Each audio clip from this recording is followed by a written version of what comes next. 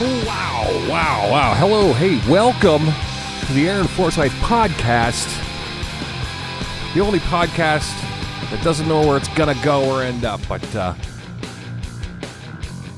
glad you tuned in. If you did, you're probably familiar. You know me from the Facebook. You know me from comedy. You might know me from the music history. Who knows? I don't know how you got here, but somehow you got here, and we're all quarantining together. We're killing time. Yes, killing time and just waiting for this all to blow over so we can all get back to normal, but staying clean, staying distant, and doing what we got to do to make sure we don't spread the disease. Yeah, well, it's okay. It's all right, though, but we're going to make it through. Hey, I'm shot out of a cannon today. Shot out of a cannon. And you want to know why? Because, well, our podcast has given our first product placement. Yay! Our first. All right, everybody. Yeah, good. Our first product. You know, I had a friend of mine come to me. He's from Erie, from the Red Eye Roastery, which is coffee bean. It's wholesale straight from the horse's mouth to you. Well, not literally the horse's mouth, but direct from Erie, Pennsylvania, Red Eye Roastery. We're going to do a little plug here, and the reason I'm shot out of a cannon is because I was trying to think of things that I could talk about today, and as I'm doing it, I ground up some beans. I did the thing. I put it in the old Ninja, and got it all schlickety-dooed up, and 2 cups later, I'm shot out of a cannon. That's the way we go. That's the way coffee should work. And they probably call it Red Eye for a reason because, I think this is perfect. You know, if I was in gig mode right now, I'd probably have been out late last night, burning the midnight oils and saying the wrong thing and drinking the wrong thing and hooting and hollering and going to bed late. And the best thing to get going in the morning is a good cup of Joe. Good cup of Red Eye coffee. So, here's what we got going on. They were kind enough to give me a try on this. I got the whole bean. You can actually, when you go to their website, RedEyeRoastery.com. I don't need to spell it. You know how to spell. You've been to school. But don't worry about it. Just find it online. You can find them on the Instagrams. You can find them on the Facebooks. You go on in there. You order them up. Look at it. It's directly to you. In fact, the bag that he sent me was roasted the day before. So it's that fresh. Wow. And I got to say, it's good stuff. It's good stuff. I'm shot out of a cannon. I got the caffeine. I'm sure he's got a decaf version. You can ask him about that. But if you do want to order, please do me a favor. Enter promo code Aaron, AARON, and at the end of your transaction, you'll have free shipping. Yay, on me. Free shipping. So don't forget, RedEyeRoastery.com. Let's go to it, folks. Let's get some coffee going. Let's get shot out of a cannon. Let's do it. Let's support local business. Let's keep everybody doing it. And good folks over there. And I'm glad to endorse the product. I'll keep doing it because you know me. I'm not one of those guys who's going to endorse a product that I don't use. You know, I'm not going to try to sell you a widget that doesn't work. That's not why I'm in the biz. So, without further ado, like I said, promo code Aaron, AARON, RedEyeRoastery.com. Go get your own coffee and try them on out. Let's do this, folks.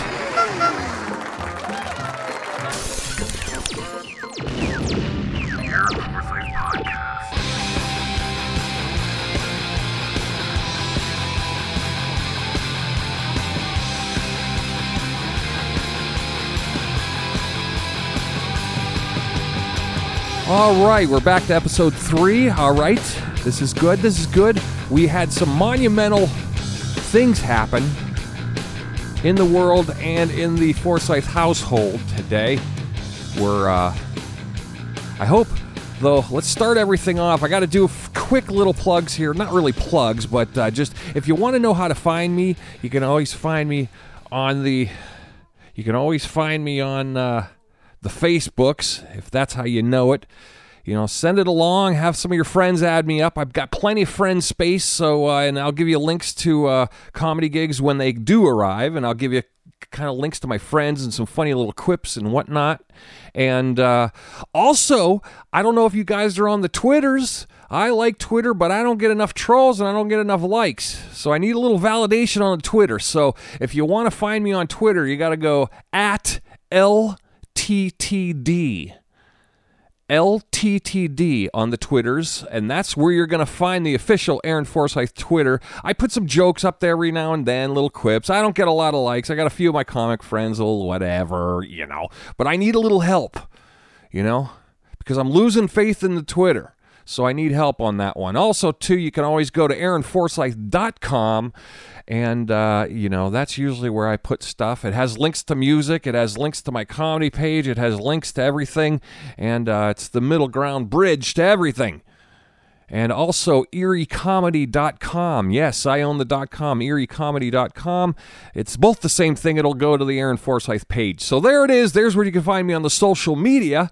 But in the meantime, let's see. Well, I'm going to hopefully later on, you're going to hear me test. I'm doing a little few audio tests here to make sure my phone so I can get a little meat on the bone on these podcasts. I'm going to have some of my comic friends call in. I want to start this week.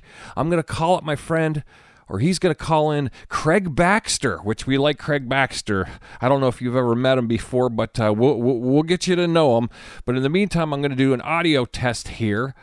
And I hope you're enjoying the quarantine so far. Also, later on in the podcast, I'm going to give you suggested reading and suggested watching. So I've got some ideas there. But I hope you're maintaining no touchies. Oh, here, shake. No, don't touch. We can't. No touching. No touching. I'm trying not to touch you. Almost got No, so close. Oh, no, we can't do that. We can't do this. Oh! You're not touching me. I don't know what your body feels like, because I can't touch it. Okay. Yes, exactly. That's where we're going. But right now, here, I'm going to check the phone. My phone's about to ring. And we'll see. We're going to do an audio test, because if this works out good, that means I'll have a successful call later on with Craig Baxter, and you're going to get to know him if you don't know him. And if you already know him, you'll know that he is, in the Erie comedy scene, he is well revered. We love him, and we love talking to him, and he just makes me laugh. He's just one of my comrades that I just like hanging around in the scene. And next week, we're going to add some more. We're going to start talking to some other folks, too. So that's cool. So let's do an audio check. Let's go. Let's see what comes through. No judgment here on my ringtone. You might recognize it from the Paul Blart. I've been having this ringtone forever, so no judgment. But it's kind of funny because Tina's going to call in. The type of girl you wanna chew all of my bubble gum. Yeah. The type of girl you wanna chew all of my bubble gum. I'm the Check type 1 of 2. girl you Okay, wanna say take something. to- Hello? What's up? All right, we got a little bit of a delay. So how's it going out there in the living room? You're sitting next to the dog. Everything's going good, right? Everything's going really good. All right. We got an audio check. Okay. All right, well, this is good to know. I can now officially go online. Just keep talking to me, honey. Just say something. Hurry. So we're in real time. I'm watching Mr. Deeds. What are you watching? Mr. Deeds. Mr. Deeds. I don't even know what that is. It's Adam Sandler. Oh, Adam Sandler. Yes. Okay. Now, can you hear me as we're talking? I can. Okay. How loud is it? Are you having a hard time hearing me talking? Not at all. I can hear you just fine. Okay. All right. Well, good. This is a good audio test. I'm going to hang up now, honey. Enjoy what you're watching, and I will get back to the podcast. Okay? Alrighty. Have fun, baby. I love you. Bye. I love you. All right. There you have it. So now we're in line here. We're going to, I'll tune in a little later in the show here. We're going to do a quick segment, and then we're going to give Craig Baxter a call and get some ins and outs of my friend the man, the myth, the legend, Craig Baxter. But of course, so I was suggesting, you're in quarantine. We don't got a lot of things to do. So we're looking for things to read, looking for things to watch. So here it is, my new segment. It's going to be Aaron's Entertainment for the Week suggestions. Not bad. I like a little bit of theme music for it. All right, well, if you're a book reader, I got this one, and I stormed through it a little while ago, but I keep going back because it's got certain elements in it that you want to have. The book is called Sick in the Head, and it's by Judd Apatow. It's conversations about life and comedy, and it includes interviews. And basically what it is, you don't have to be a comic to enjoy it.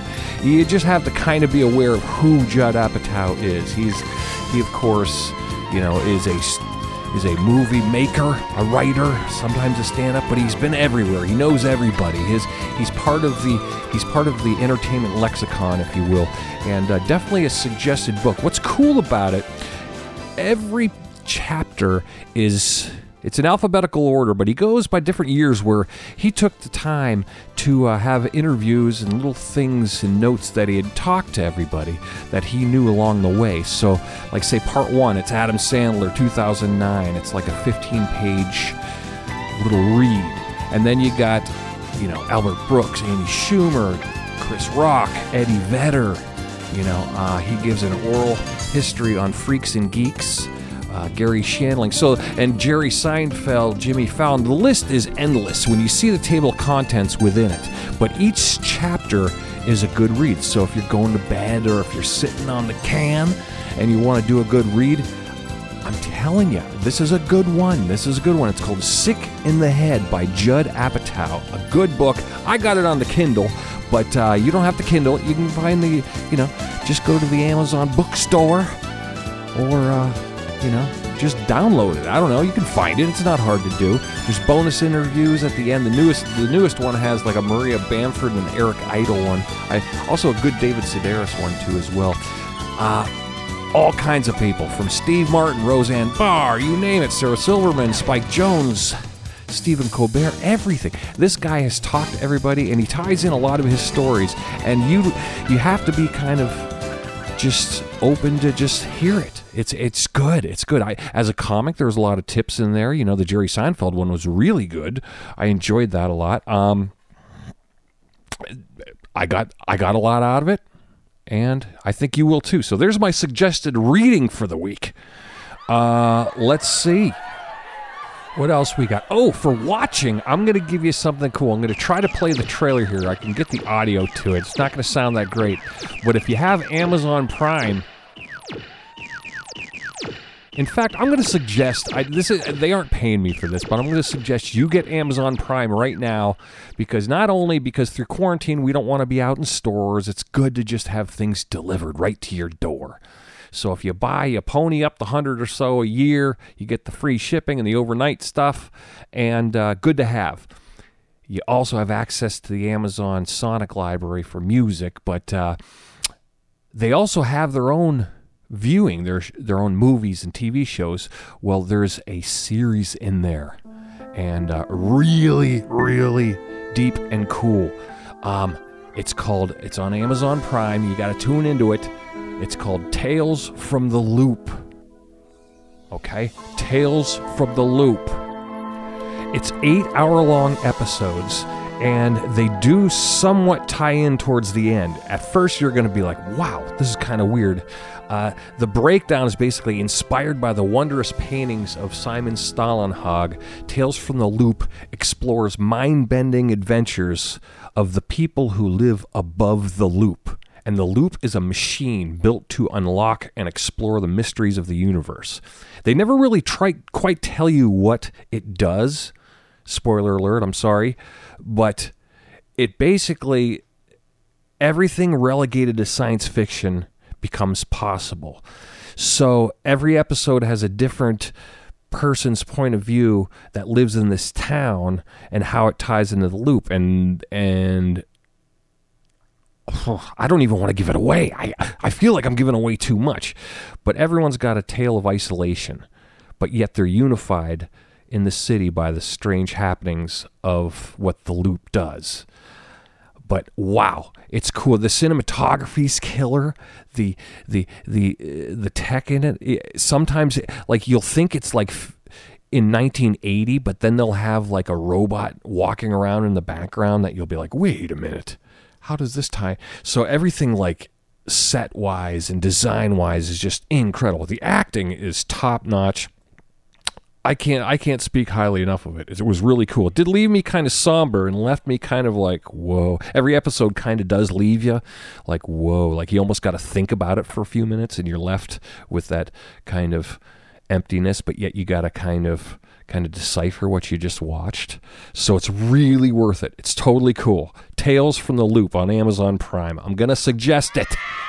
So there it is. There's your suggested by Aaron stuff to watch and check out or read or do while you're in quarantine. What else do you got to do? You're just going to be sitting there anyway, drinking alcohol at night and Zooming your friends. Speaking of Zooming the friends, I did that.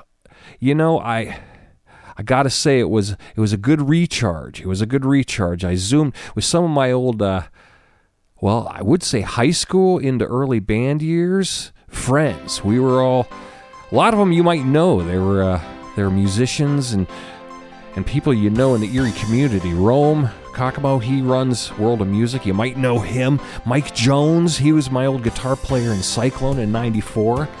I hadn't talked to him or seen him face to face. We had John Hall.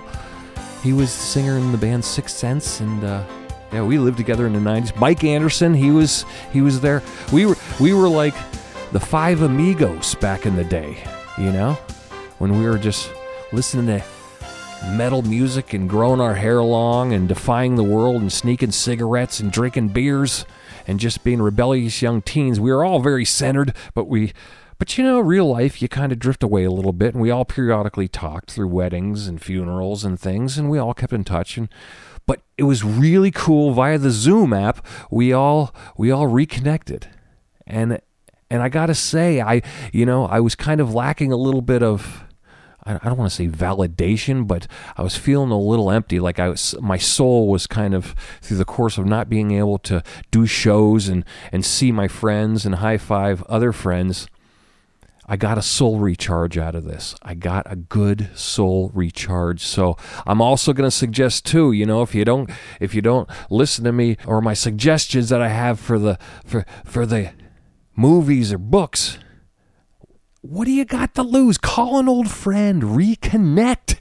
That's what it's about. I think this is the one glorious thing, the most beautiful thing about the quarantine and the whole coronavirus forcing us all to stay indoors. It's making us realize we love our home life, or hate it, depending on where you're at.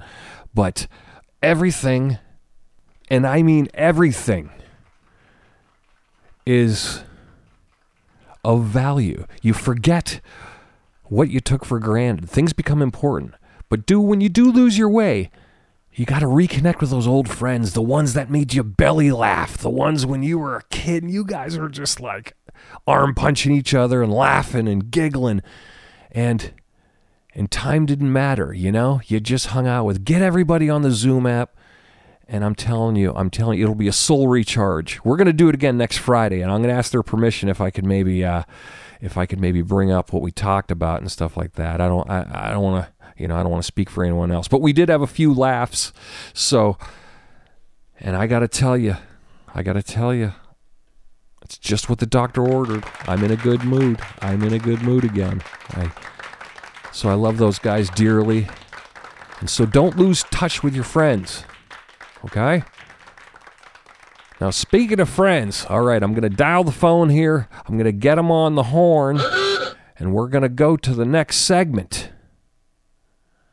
The next segment is going to be, here we go, the talk with the one, the only Craig Baxter. I'm going to preface this. Now, he's probably not going to hear me say this part of it, but you don't know him. And when this all breaks, I want you to come to a comedy show, because 8 times out of 10, he will be on the bill with me. We always do shows together because we're in the same comedy class, comedy family, you might say. And he's just an overall good dude. He's awkward. He's kind of He's very polite. He's kind of deadpan. He doesn't have the energy that some of us have, but his brilliance comes out in his jokes.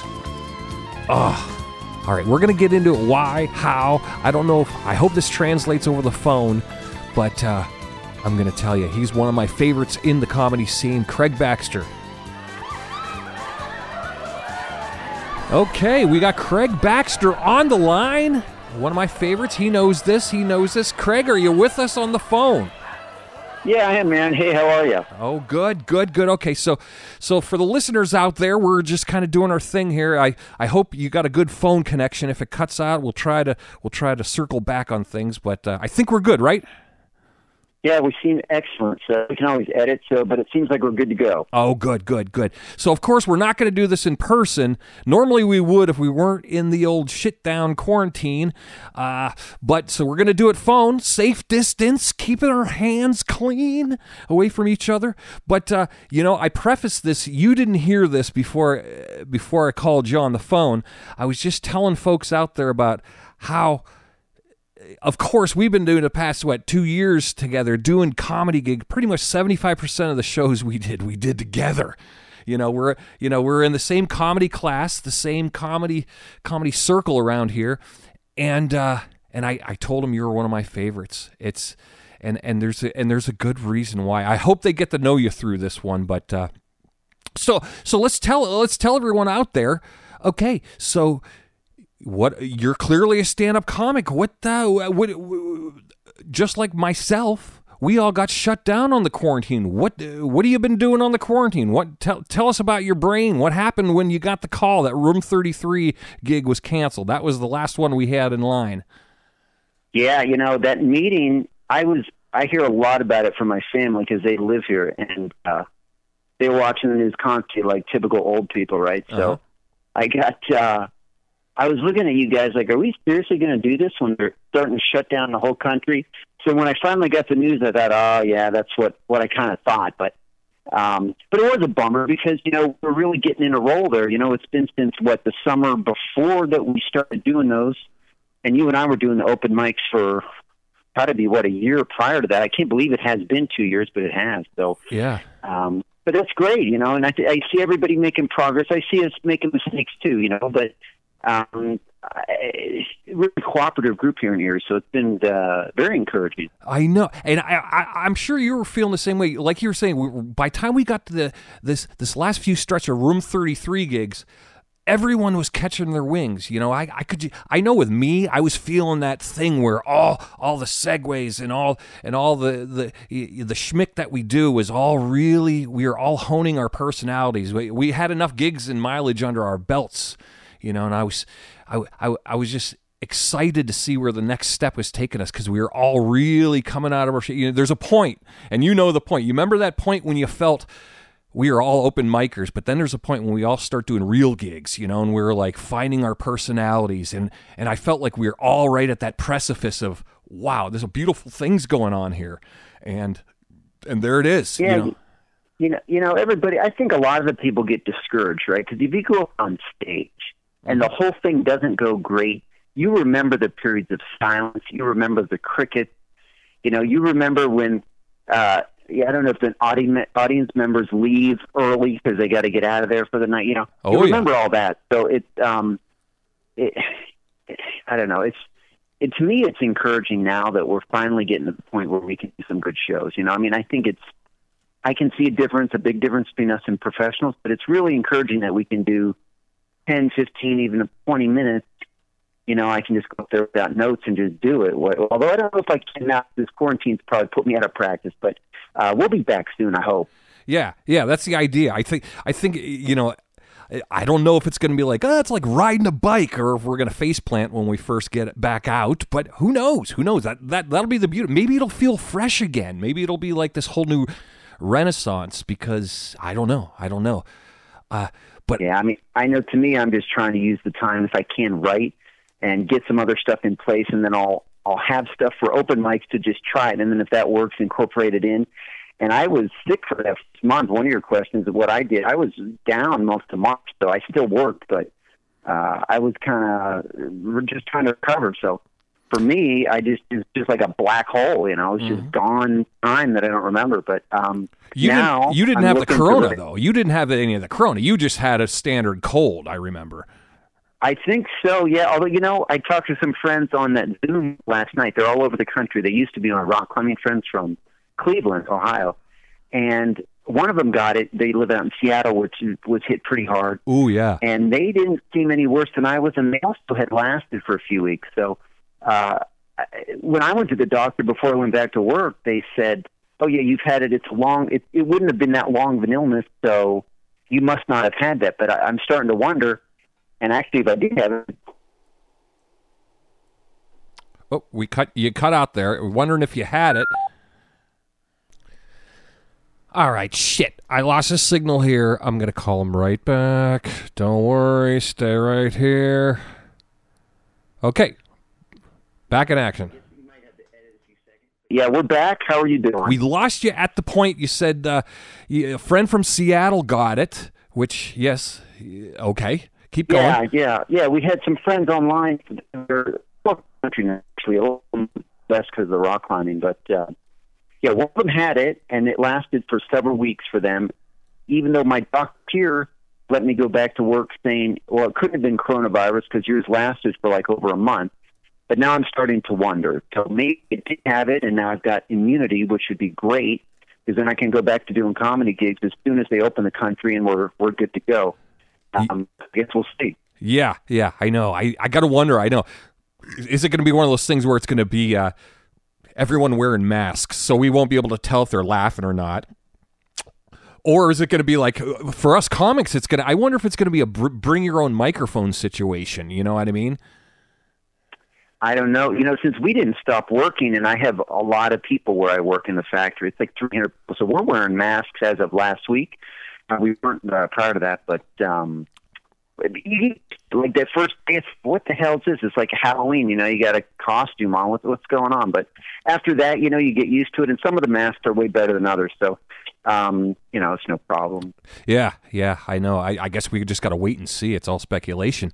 But so you were talking, your friends from Cleveland. Okay, now correct me if I'm wrong. That's where you originally came from. Before you came to the mighty Mecca of Erie, where are you from? Tell us about how you got into comedy. I mean, clearly you were doing it a few before I met you.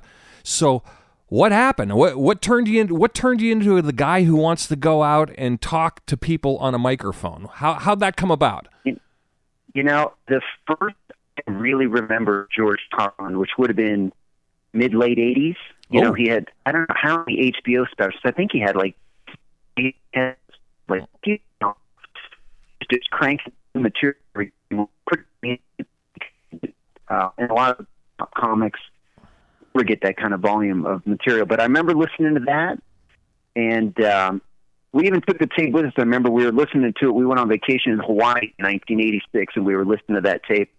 Mm-hmm. Parents thought we were going to get in trouble for listening to it too loud, but one guy's like, "No, I want to listen to that too." He's one of the other people on vacation out there, but then I never had any outlet. Like, they didn't have anywhere to do it.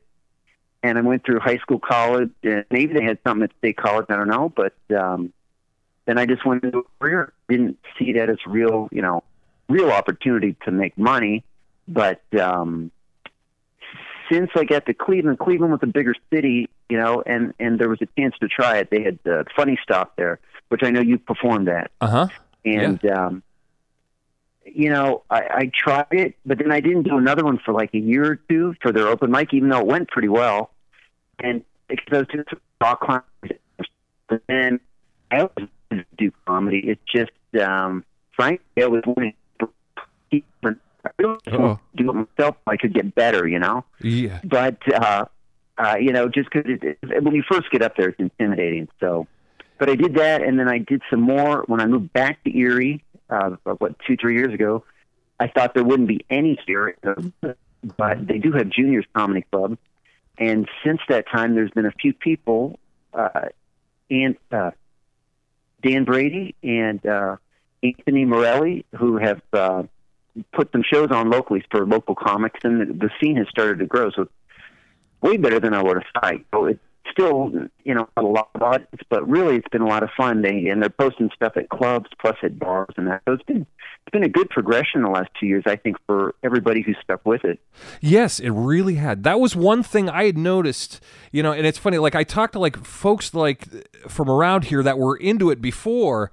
You know, you talk to somebody like Dan, or you talk to somebody like Anthony, or Joe Summers or Eric Bachman. They were doing it before us, but they didn't really have much of an outlet, so they're trying to find gigs. But I feel like about the time I started, you know, we all were trying.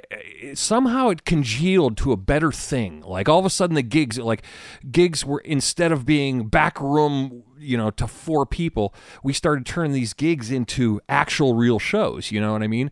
And shoot ahead a year and a half later, it's like you were at like the Geneva show that I threw, you know, things like that are just like, wow, things are gangbusters. It's like almost, I see it like just growing. It was growing week by week, month by month, and everyone just getting better at it, and just more people being accepting of, you know, 4 or 5 guys and gals just talking into a microphone, telling dick jokes. I mean, it's really kind of a great time to be a comic. It really, I couldn't imagine it 6 years ago, you know? Yeah, and I think part of it might be that people have access to so much entertainment, but it's all electronic. It's on their phones. It's on, you know, super 4K HD TV and all this stuff, and, you know, special effects in movies, but there's something about live entertainment, you know. Even if you have a pop band, you get their album, but then, you know, there's something different about seeing them live. Yes, for sure. Yeah, especially if they bomb, you know. I think it's entertaining for the the audience, you know, just because it's something different. I mean, everything else is so edited. Like regular TV shows, sitcoms, they take out like microseconds and everything's perfect. And, you know, the real world isn't like that. Even, you know, Jerry Seinfeld, you see him live, it's not the same as an edited version of Jerry Seinfeld. So, yes. I don't know, it's just interesting to me. And I think the audience sees that too. It's a nice break for them after working all day, coming to a club. I know that's what I liked. I mean, you knew me. I came from the music thing, and the music. There's a point when I think people that want to be entertained, they a lot of times, you know, after sometimes they don't want a loud rock bands blowing their faces off, but sometimes they don't want, you know, I think everyone's getting desensitized to this whole another acoustic guy, another guy with an acoustic guitar during happy hour. But for some reason, I always build my shows as perfect date nights, because I always thought the comedy show is the ultimate date night. You know what I mean? Like if you were to take a girl to a comedy show or a comedy club, you get them laughing, and boom, you're in. I mean, that is like the ultimate aphrodisiac. I always said, making somebody laugh. You know what I mean? And I think yeah. It really brings people together. It's probably one of the best things that brings the two sexes together, because we don't think exactly alike. And even see it in the comics, there's like way more guys than women. The women that stick with it usually are very good, but a lot of them don't even want to do it. It's just, I don't know if it's cultural or if it's the way people are. If it is, I don't know, nature versus nurture, it's hard to say, honestly. Yeah, I do. That is one thing. I wish we had more female comics in the Erie scene. I mean, we've got a couple there floating around, but yeah. I see, you know, for the moment it's a sausage party, but not all that. I mean, I see some good girls out there, and especially when we get into, you know, when you go to Buffalo and you go to Cleveland and Pittsburgh, there's some strong female comics out there that I wish we had more of those. I wish it was 50-50, because they do offer a whole different outlook on a take on a joke, you know, like you always absolutely are you one of those types, like I love comics, and I like this with music too. I like comics who don't do what I do, or they say what I could never say. So an irreverent girl or somebody who has a different style than mine, I just love it. I love it because I know I'm not going to do that. You know what I mean? Oh, yeah, absolutely. Well, they're so different to me. So many of them will do relationship humor, and women seem to have a much better grasp of that. To me, my whole life is endurance sports and this analytical comedy, very specific, you know. But that's just how my mind is. I would never write what they write, because don't think like that. And Right. I don't think either one is good or bad. I actually like the variety too. So Yeah. and hopefully we'll get a few more in the scene. We'll see how it goes. I know. That's what we're looking forward to. I know. Yeah, I could not see you doing a Tinder joke. You're not that guy, because I'm pretty sure you're not. That's not your bag. No. What Unless I like, talk about my uncle doing it. right. Well, see, a lot of the people that don't know you that are listening, they haven't seen your act yet. But like the one thing I always say to Craig, here's a thing you might learn if you're not a comic. Sometimes we spend a lot of time doing the segue in between jokes, and you're the guy, which I always admired. You're not a segue guy. You had a shocking. You would go from koala rape into another joke that would have nothing to do with it, like something about the shopping cart, you know. And I don't want to give your bit away because it's a brilliant bit, but. Was that a conscious effort not to have these smooth segues and make a conversation, or is that your style? Do you consider that your thing, like just saying a shocking premise, setup, punchline, and then moving on to the next part? I think it's by chance, but it seemed to work. You know, basically, I was just trying to get material down early on that worked. Kept trying different things, and then I just threw the stuff together that worked. It didn't necessarily have anything to do with each other. Like you said, I'm talking about, I don't know, I've got, Dunkin' Donuts, and then I'm talking about pubic hairs. You know, I mean, it's like it has nothing to do with each other. Right. But and maybe later, because I've watched professional comics, maybe later I'll get more into the segues to join those together. But I feel, even though I've been doing this for years, it's still really early on. So to me, I just need to get a set of material down so we could, from the open mic to the 12, 15, 20-minute shows, and then I can put together differently, you know, as I have more material that I know consistently and have the audience will like. No, I think it's brilliant. I love that. And I think the crowd responds to it too, because you have a weird, awkward, I don't want to say weird, just an awkward comfortability that switching from one premise to the other is the surprise factor. Like you tell, like I said, the shopping cart bit, you know, and by the time you hit the punchline and everyone's laughing at that one, you have a slight pause. And with that slight pause, everyone's on the edge of their seat waiting for, okay, what's he going to say next? And then you go, so anything, koala rape, you know, and then the crowd just busts into a whole nother, because you took them from a left turn to a right turn, and it's like you're whiplashing them back and forth. And that is the element of surprise that a lot of us lack, you know, and that's what I always thought was brilliant, you know? Well, I think I could transition them with segues in some cases, but even a valuable part to that is that the reason I don't is because I'm cutting the jokes down to as little as possible, so there's as little dead time in there. I mean, I could tell a long story with one funny reveal at the end, but they have to listen all that time to get one thing, whereas if I cut these down to just little things, little short bits, the part that's funny, then they're entertained, and it's also nice for them if they start drinking and stop paying attention. What I'm saying now really has nothing to do with what I said 45 seconds ago. Exactly.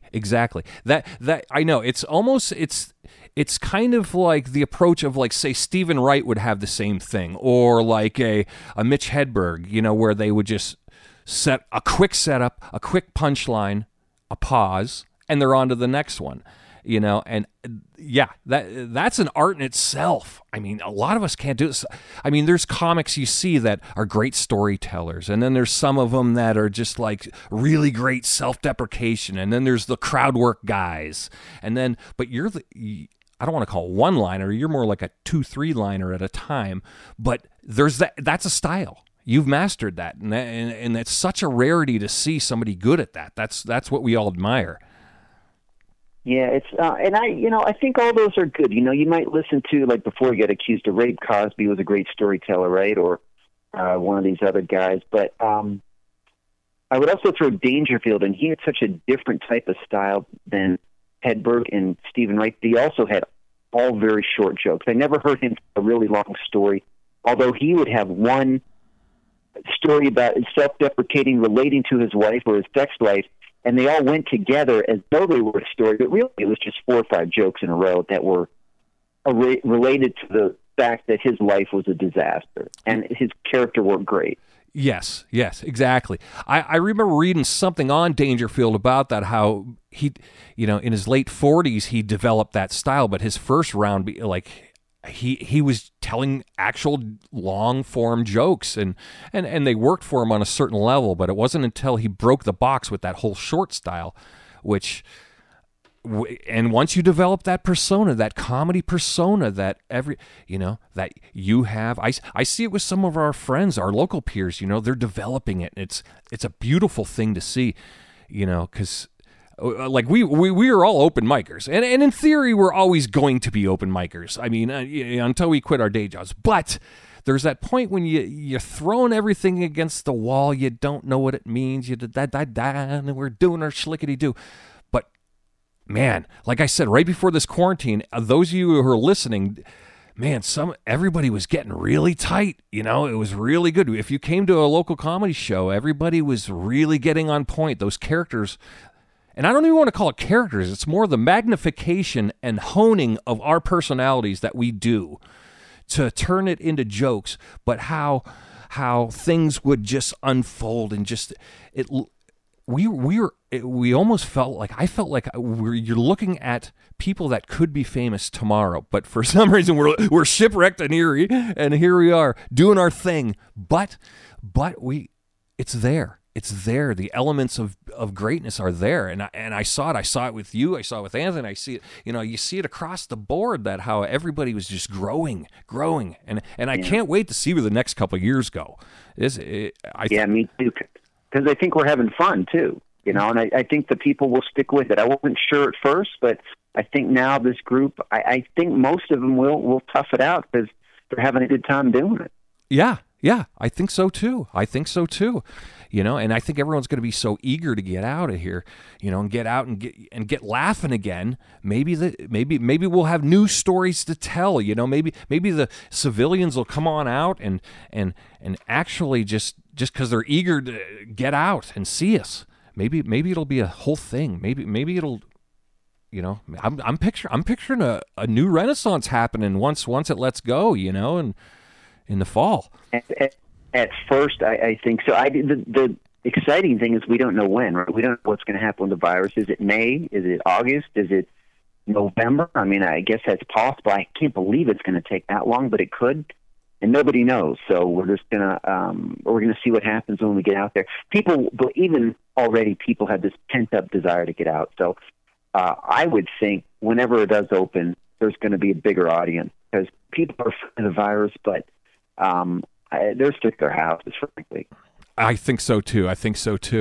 And the funny thing is we play a lot of road gigs, like I could see like a place like Room 33 where you got a lot of elbow room being a bigger hit than some of these like smaller places where they're like an actual comedy club. They were crammed in like sardines, and that might be a little bit behind, that might take a while to catch back into that mode.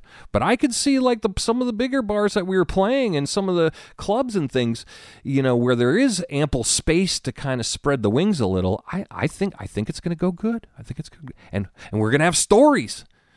Yeah, they'd almost have to take some chairs out of some of those clubs. I'm thinking like the Jamestown open mic's always fun to go to, but it's not a lot of room, so it's tough to even get more than 25, 30 people in there. Oh, yes, the Labyrinth, yes. For those listening out there, every Thursday we go out to Labyrinth, which is a small little coffee shop. Karate Sleepover guys put it out, and always fun, always a good receptive crowd. It's small, but I liked it.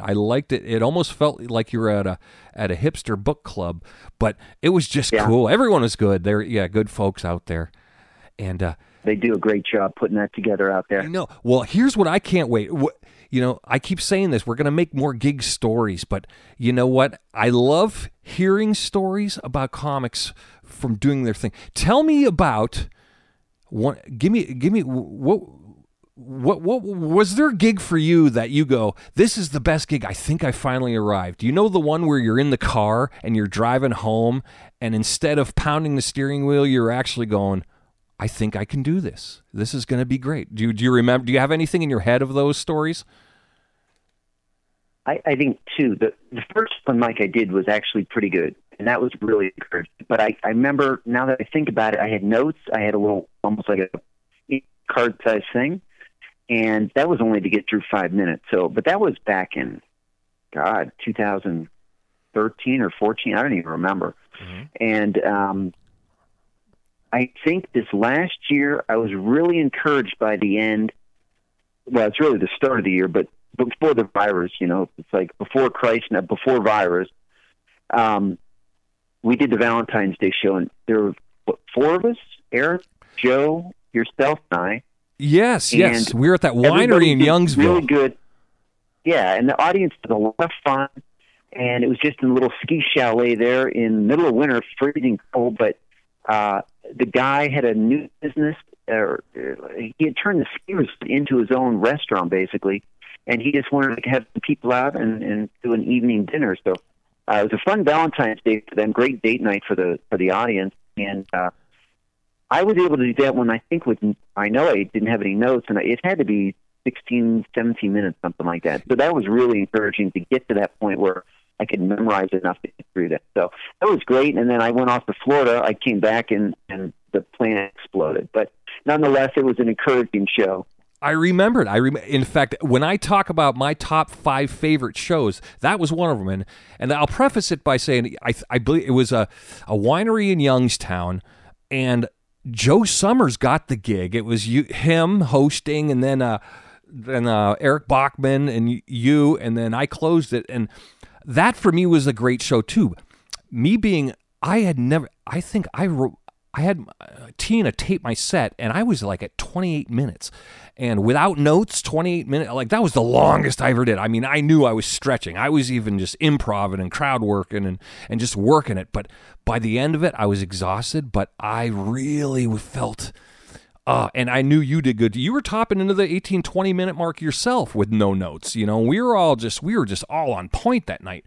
And I was just driving home thinking, wow, I think I got it. I think, I could conceivably see myself, as a strong feature actor, I mean, of course we all daydream about the headliner, but I don't think too far ahead. I just want to be a strong feature.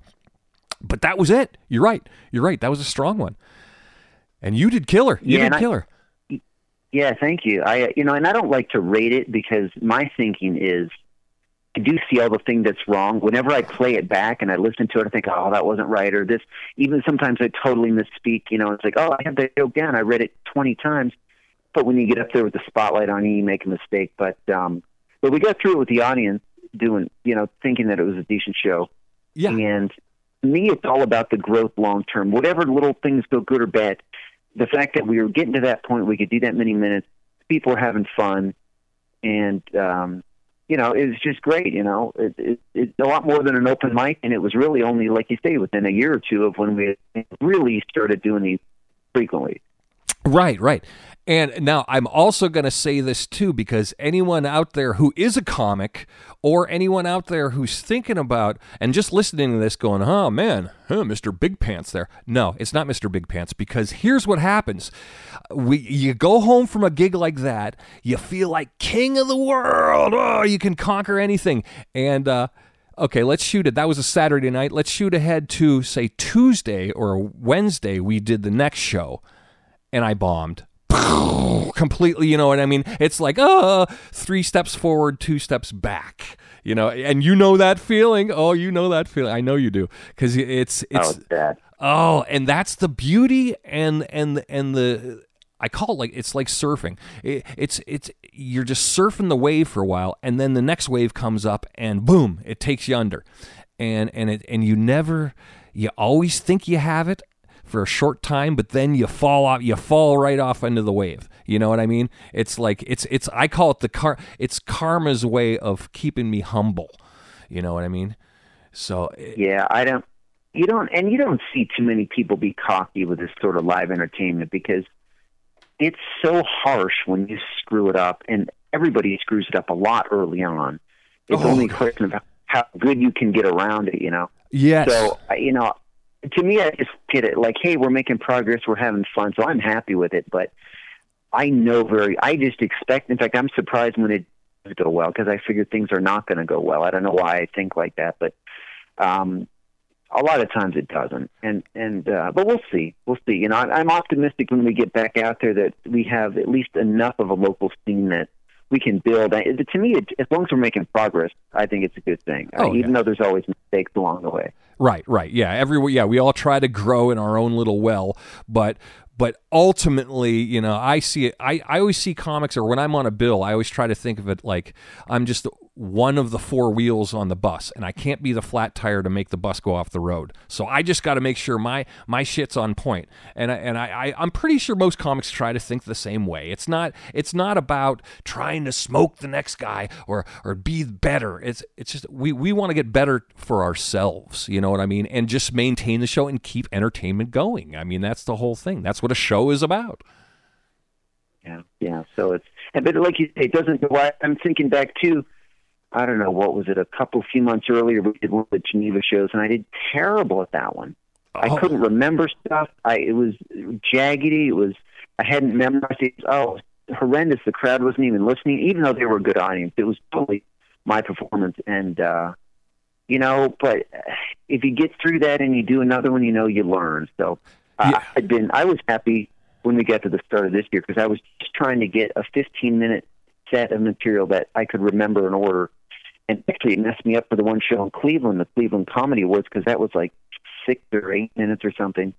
And I was trying to memorize at the gym every day. I go to the gym and memorize my notes for the 15, and then I cut stuff out, but then that threw off the order of the joke. That just really messed me up. But, you know, it happens. It's a learning curve. It is. Yeah, and you were talking the Cleveland Comedy Open. For those of you who don't know, it was at 4th and Pickwick or whatever, Cleveland Comedy Open, and all the greatest comics from the tri-state area get into this. I did it earlier in the season, and that was probably my worst bomb. That was one of the ones I almost frisbeed my book out on the highway on the way home. I bombed so hard.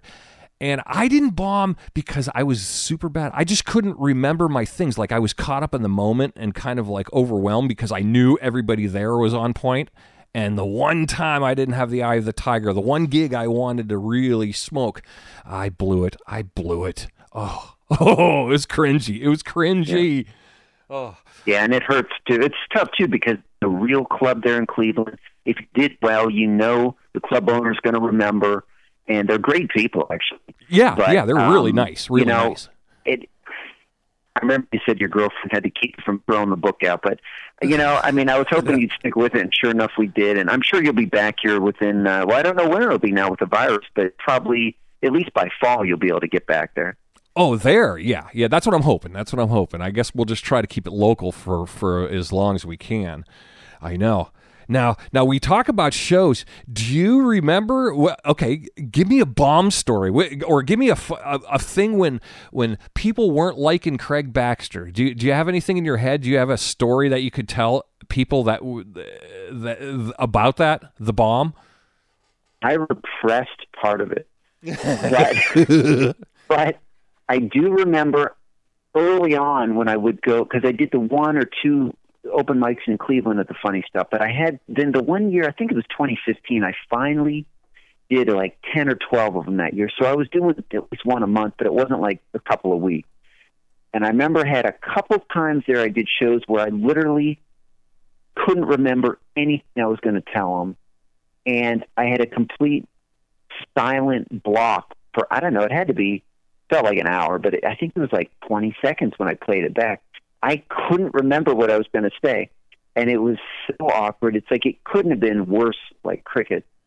But I don't know. I guess I learned to recite and rehearse material more after that, because I've certainly been trying to do that the last year or so, because it's really painful when it goes that bad. Yes. Well, you're all. Here's one I think you might have forgot, Craig. Now, this was great. Now, I love people that don't know comics. Some of us comics, we watch our peers. We'll be in the back of the room. you know.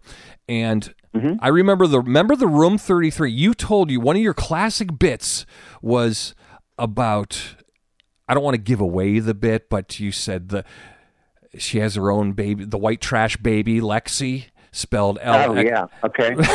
Okay. All right. So Craig tells this wonderful joke, which is funny. It's just about misspelled baby names, white trash baby names. I won't give it away. You'll have to see it in person because it's one of my favorites. So I'm in the back by the bar, and this white trash girl, she goes, I could hear her go, "He's an asshole. What an asshole," and holds up her middle finger and storms out. And you were flabbergasted. We were busting out laughing. We were literally pissing our pants laughing because apparently whatever you said in the joke must have been her name, maybe? I don't know. It was like, do you remember that one, right?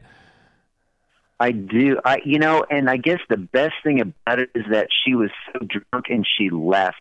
So we can just make up our own story because we don't know what she was even pissed about. Yeah. The joke is rude. There's no doubt about it. And I try not to write, well, I may write a bunch of those. I try not to put too many of them in. I try not to perform them and have those be kind of a rarity. But I purposely throw it in to give people, I don't know, something a little edgier to think about, But it does piss every once in a while. It'll piss somebody off. Yeah. And I don't really worry about it because to me, compared to some really raunchy, dirty professional comics, everything we all do is really clean. So I don't feel like it's that bad at all in terms of idea or in terms of language. But she was pissed about something because it was a mean joke. It was supposed to be done in fun for the people, but yeah, she didn't like that at all. And then I think because I'm mostly pretty clean, the people thought it was hilarious that this person stormed out in rage to wander down the street to some other bar wherever she went. Oh, I know. And so I don't. It was weird, and everyone's like, well, who is this person? Why is she stopping this? But it's like, whatever. I know. And now we look back and laugh at it. Oh, it was great. Those are the moments that when you have a drunken girl just storm out. Like, as a comic, I wish that happened to me, just so I could just play off it. And you played off it very well. You were real quick because you're good when somebody's on to you. But oh my gosh, that was comedic gold. You were just given, like, to me, a gold star for that. That was, we loved it.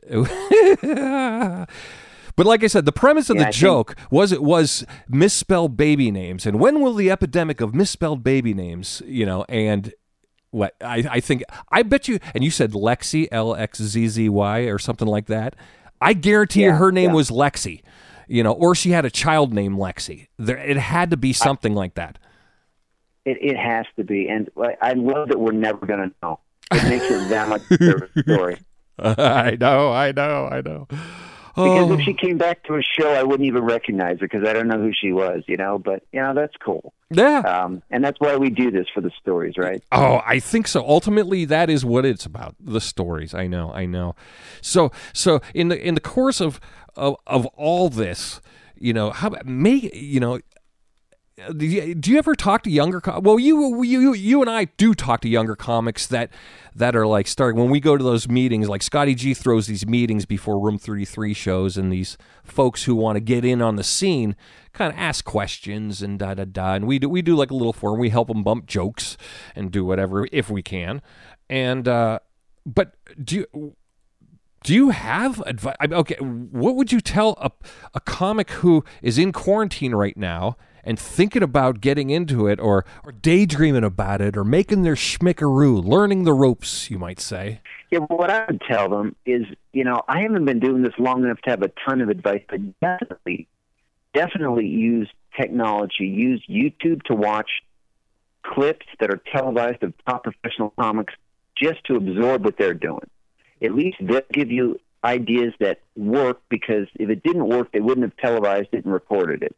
They've gone through a whole process of getting material down to the point that it works great at small shows and then bigger shows and then finally televising it. And then what you're seeing is an edited televised show.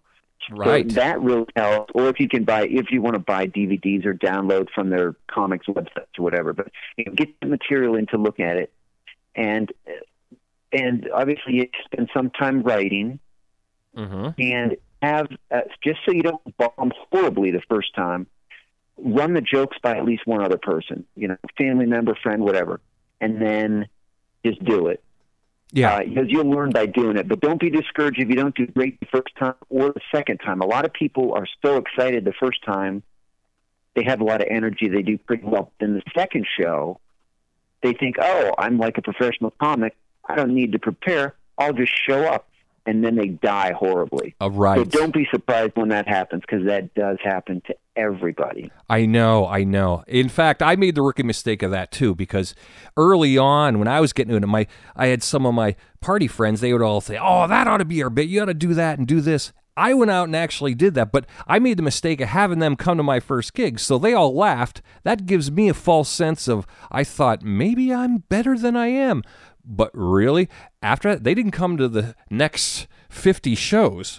And those next 50 shows were me at open mics, kind of losing, kind of frying, kind of dying and bombing. But that's what actually built me up, because I hit so many, I don't want to say I was bombing, but I was definitely not killing it. I was always at a tepid 5. And I could never, that was the thing. So I always tell young comics, I'm like, tell your jokes in front of strangers who don't know you, because that is kind of a more gay. Your friends are going to tell you you're funny, or your friends are going to tell you you're not funny. You know what I mean? Like they know you. They know you. So that's what I like to tell. And I always tell people, just got to do it. You just got to do it more and more and more and more and more. Right? I mean, I think that's the only way, because it's like anything, you never stop learning. I feel like I'm happy with where we're at, just because I feel like we are still in the infancy of what we're doing. Some of the people I see, they have certainly more skill and ability, especially if they live in the bigger cities. Yeah. In Pittsburgh or Buffalo, they can do 5 shows a week, and that really helps to get material down. We have to travel a lot more to do that, so we're lucky to get several a month, maybe, if you're lucky. Yes, or several real shows. But yeah, you're right. We when I was trying to maintain that, I'm traveling, but I'm doing 3 and 4 a week on a good week, because we got to get out of Erie to do this. And then you got your weekend shows. But you're right. These guys in Buffalo, I see them. No wonder they're so good. That's why I get intimidated when I went to Buffalo, because a lot of them comics there, the Jesse Winterhalters and Don Johnson and Brian Netzel and all those guys, and there's like probably about 15 of them, and they are all killers. But you see, they're doing 2 and 3 a night. 2 and 3 a night, and no wonder they end up so sharp. You know what I mean? So yeah, you can see it in the results, and I mention that, so anyone, like you say, if you're trying to encourage some new people to do it, don't be intimidated by that, because it takes time for them to that point, and I just like progressing towards that, trying to see as far as we can go, and the fact that we can get shows where we're at now, I think, well, hell, anything we do that's better than this is just going to be, received better. So hopefully we'll continue on, and we just got to get through the virus and get back out there. That's kind of what I'm thinking. We just got to make them laugh. I know that's what and also one last thing for any young comics out there. Here's something I'll pass along that I always have to tell myself whenever, because everyone's instinctively a little bit competitive, but you got to get that out of your head. Comedy is not a race to the finish line, because there is no finish line. And I always say, did you make them laugh? I don't care if you're a 4-year comic, a 2-month comic, or a 10-year comic. If you get out there and you made them laugh and you like what you did, boom, that's it. That's problem solved. That is kind of why we do what we do. You know what I mean? It's not a race. It's not a grudge match. It's not a machismo thing. No, I think it should just be more. Ask yourself, did we get laughs? Did we bring joy to the world? And and from there, if the answer is yes, we did our job, right? like you're starting a religion. I know. Although, yeah, I know. Like that. But no, I think you're right. I think that's the attitude to have. Because some of the people will get so overcompetitive about it. This person did good or bad in this show or that. You can't. If you worried about that, you wouldn't have any fun doing this. Even if you were making a lot of money doing it. I know. So I just, even though I see that once in a while, I don't think that's the way to go. I know. Definitely, I know. And I've had those moments. We all will get those moments, but that's another enigma of that is Craig Baxter. You're so ego-free. Like, we all admire that, like you just come in with a smile and a handshake and you leave and you go, well, I did all right. And you're humble but confident, and that's that. You do it for the right reasons. And that's why I wanted people to meet you on the pod, and I want people to come on out when these shows start happening and just enjoy the beauty of a gift that we have. Craig Baxter, thanks for calling me, man. All right? Yeah, thanks so much. Yeah, and I hope people come out to the shows because we certainly enjoy having you out there. We'll try not to bomb. We'll do our best, and I look forward to hearing your podcast and subsequent episodes. Yeah. Encouraging. I'm glad you're making your use of the time during the quarantine. So we'll see what you come up with here. That's all I can do. I know I'm trying to get more meat on the bone, but this is it. This is a good one. I hope everyone enjoys it. Thanks. You be safe. Wash those hands, Craig. And we will definitely be crossing swords on the next time out. We're out going to make them laugh. Thanks for calling, Craig. Yeah. Love you. Oh, we lost him. Sometimes that happens. This is the first time, as you heard earlier, we're checking it, so I was getting the phone system going. But I'll tighten up the loose ends. We'll have a fresh one for next week. Let's thank Craig Baxter for becoming part of this. And next time, I swear I'll be a little calm. Thanks to Red Eye Roastery for making me all wigged out today. I'm all shot out of a cannon and all crazy, so... And my first phone-in interview, even though he's a good buddy of mine, a good first phone-in interview, I get a little nervous, and the caffeine doesn't help. But that's okay. That's okay. I also want to thank our new sponsors, Red Eye Roastery.